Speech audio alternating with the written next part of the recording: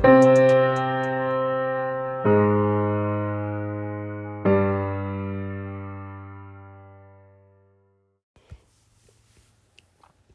all, Bree here, bringing you another case to start off your Monday, your week. I say we just get right into it. So main sources this week are from the DBOMB, so the Colorado Domestic Violence Offender Management Board. Say that 5 times fast, I dare you. The Denver Post, the DOC Inmate Locator for Colorado, and 9 News. All of our major big news stations, I think, right? They actually did a pretty decent job on some of these articles I read, though we're still missing some on this case, but we'll get into it. So like we mentioned last time, it's Domestic Violence Awareness Month. I currently work with DV clients, both men and women, that are on probation. So we're going to take a break from the usual Missing Monday cases and bring you DV cases from around the state. Some are well known, some aren't. We just kind of have a mixed bag for you.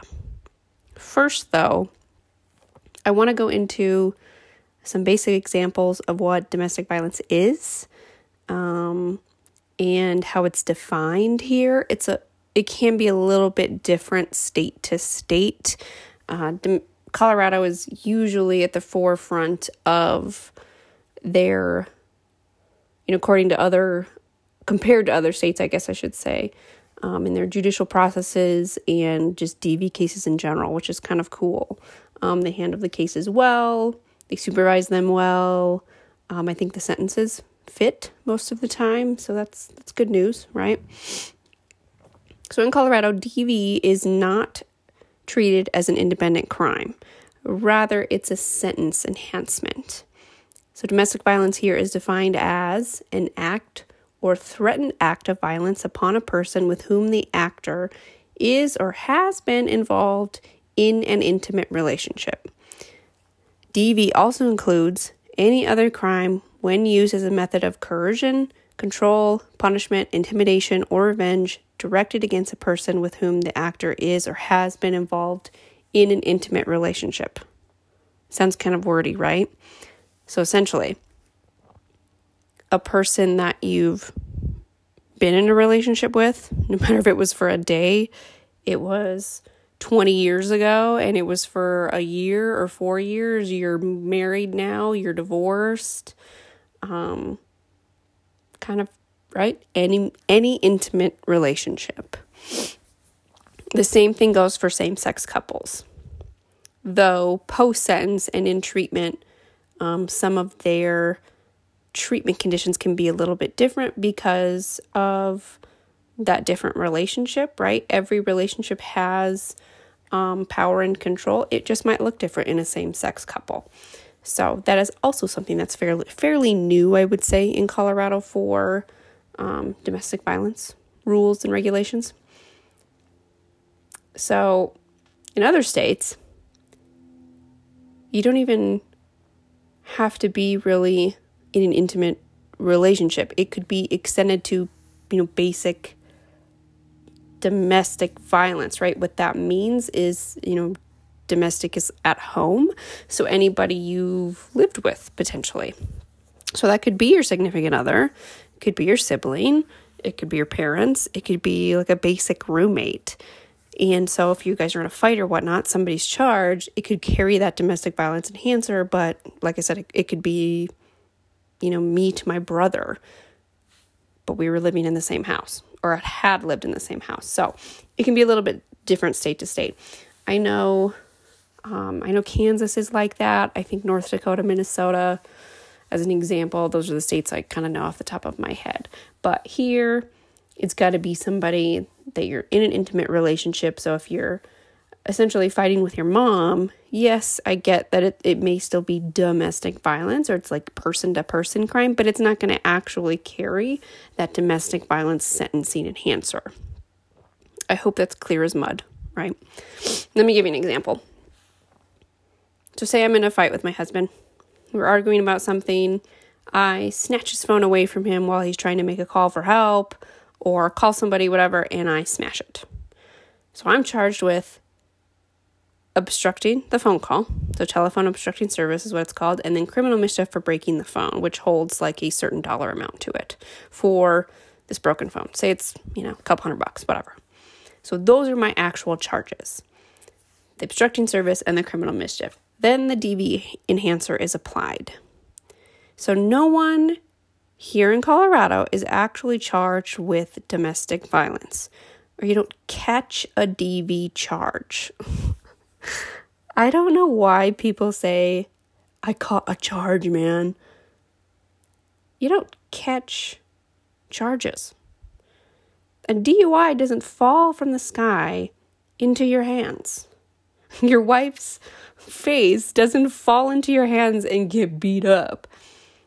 That's just my own little pet peeve. So when you're reading an article, you're watching a documentary, whatever, I know I've heard it. You've probably heard it. Somebody says, I caught a charge, or I caught a DV charge. Not entirely true, but I get what they're saying, right? So they had the enhancer maybe on it, I guess, depending on the state that they're living in. So these are kind of your basic, I say that pretty loosely, DV examples. So say I'm arrested on these charges above, right? The obstructing service, the criminal mischief. I'm, nobody's murder or anything like that. I'm sentenced to probation, right? Go through court. I'm sentenced to probation. I have fines and fees to pay. With that DV enhancer, it carries certain sentencing guidelines and requirements. So I would have to complete then specific domestic violence treatment, abide by a protection order and anything that goes with that protection order during your probation sentence. And I wouldn't be allowed to have a gun, as an example. Those are some basic DV enhancer guidelines. I also see with DV cases that kids are sometimes involved, or they're present during the case, during the arrest, during the fight. So even if they're upstairs asleep, quote unquote, and I say that in quote because I hear it all the time, and FYI, people, kids are never asleep when their parents are fighting, or when their mom is fighting with their boyfriend, or dad's fighting with their girlfriend, or whatever. Especially if it happens a lot in a household, your kids are awake. I would guarantee you they are awake in their room upstairs or peeking around the corner at you. They're paying attention. They're sponges for information. They are not asleep. So, just like in this one we're about to get into, there is then a child abuse charge on top of these other, say the obstructing service, the criminal mischief, whatever. Then they can add in additional counts of child abuse if there are multiple kids around, right? Multiple kids asleep upstairs, if you will. Now, let's get into today's case with some of that basic overview. This episode is about Joshua Callison, I believe is how you say his name. So in the wee hours of Monday morning, July 23rd, 2018, so only a couple years ago, Joshua is shot outside a Lamar's donut shop by Brittany Lyons. So as of this date, on that date, July 23rd, 2018, she's 26. I see in one article she's listed as being 25, but majority of them say 26, so we're going to go with that. And Joshua's 27. So similar in age. She walks into the donut shop with a little 4-year-old boy. An employee generally asks, right, hey, what can I help you with? What's going on? And the body of Joshua is already in the parking lot at the time. So the employee then dials 911, hands the phone to Brittany, and she's later arrested on the scene. When police arrive, she is armed with a 9mm handgun and a spent cartridge that is stove-piped or stuck inside the gun's ejection port. And then there's also a couple other bullets around, casings, some parked cars that have bullet holes, but not a whole lot else is mentioned in these articles. Again, it's like 2 a.m., so there's not a lot of people around, not even a lot of cars around. So she's charged with one count of second-degree murder for Joshua, and then one count of the child abuse, right? Because the kid is there. The kid is present for the shooting. Later, police interview her. She waives Miranda right away and makes her statement.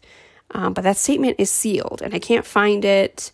I don't see really a whole lot on how her sentencing goes. It honestly appears to go pretty quickly from what I can find on the inmate locator. This case happened in July.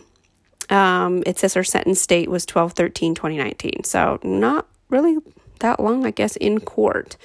And that could be based on her statement or motive or whatnot. There's not a lot of information. In one article, it says that Joshua and Brittany are acquaintances, but it has it in quotes. Again, we don't know how long that is for. They're both from Paris, Tennessee, actually.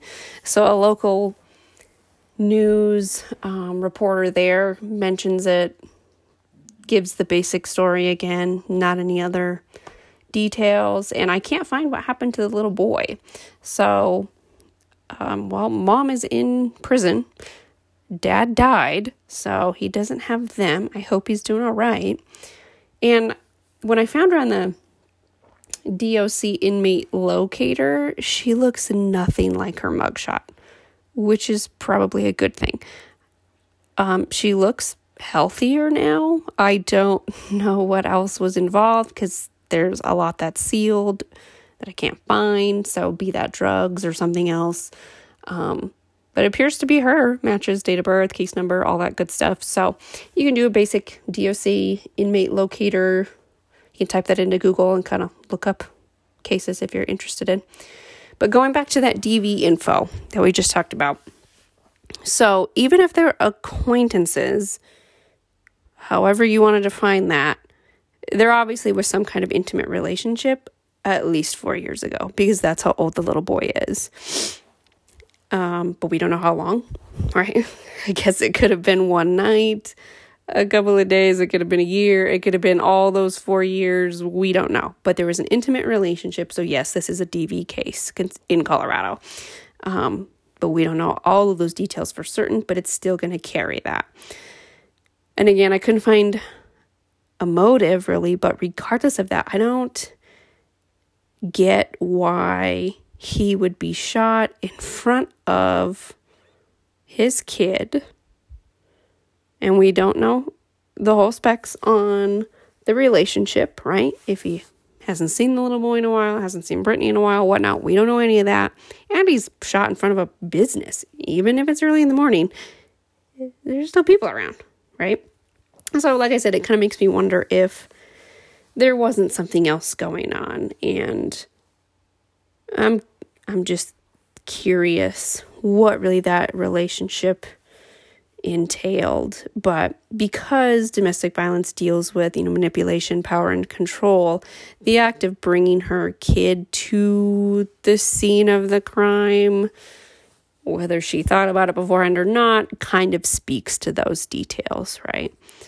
And like I said, you do have the child abuse charge on this one since he was present. So it fits a lot of those kind of basic DV examples or instances we talked about. And those will kind of carry forward into our other episodes, which have maybe more info or more high profile, things like that. Some of these ones that we'll go over will have more of an entire history of that DV stuff happening, right? Power and control, whatnot. That'll kind of highlight then, I guess you could say, a motive later on. So if you like that one, stay tuned. We'll have more in the coming weeks. Listen, like, share. That's what I say all the time. And certainly check out our book club book this month, Wilder Intentions, about a DV murder from Minot, North Dakota. That's my hometown. It's a doozy. You'll like it. And then watch the Dateline too, because they did a really good job. So that's all I got for you. Kind of short and sweet, but we'll be back. Thanks, guys.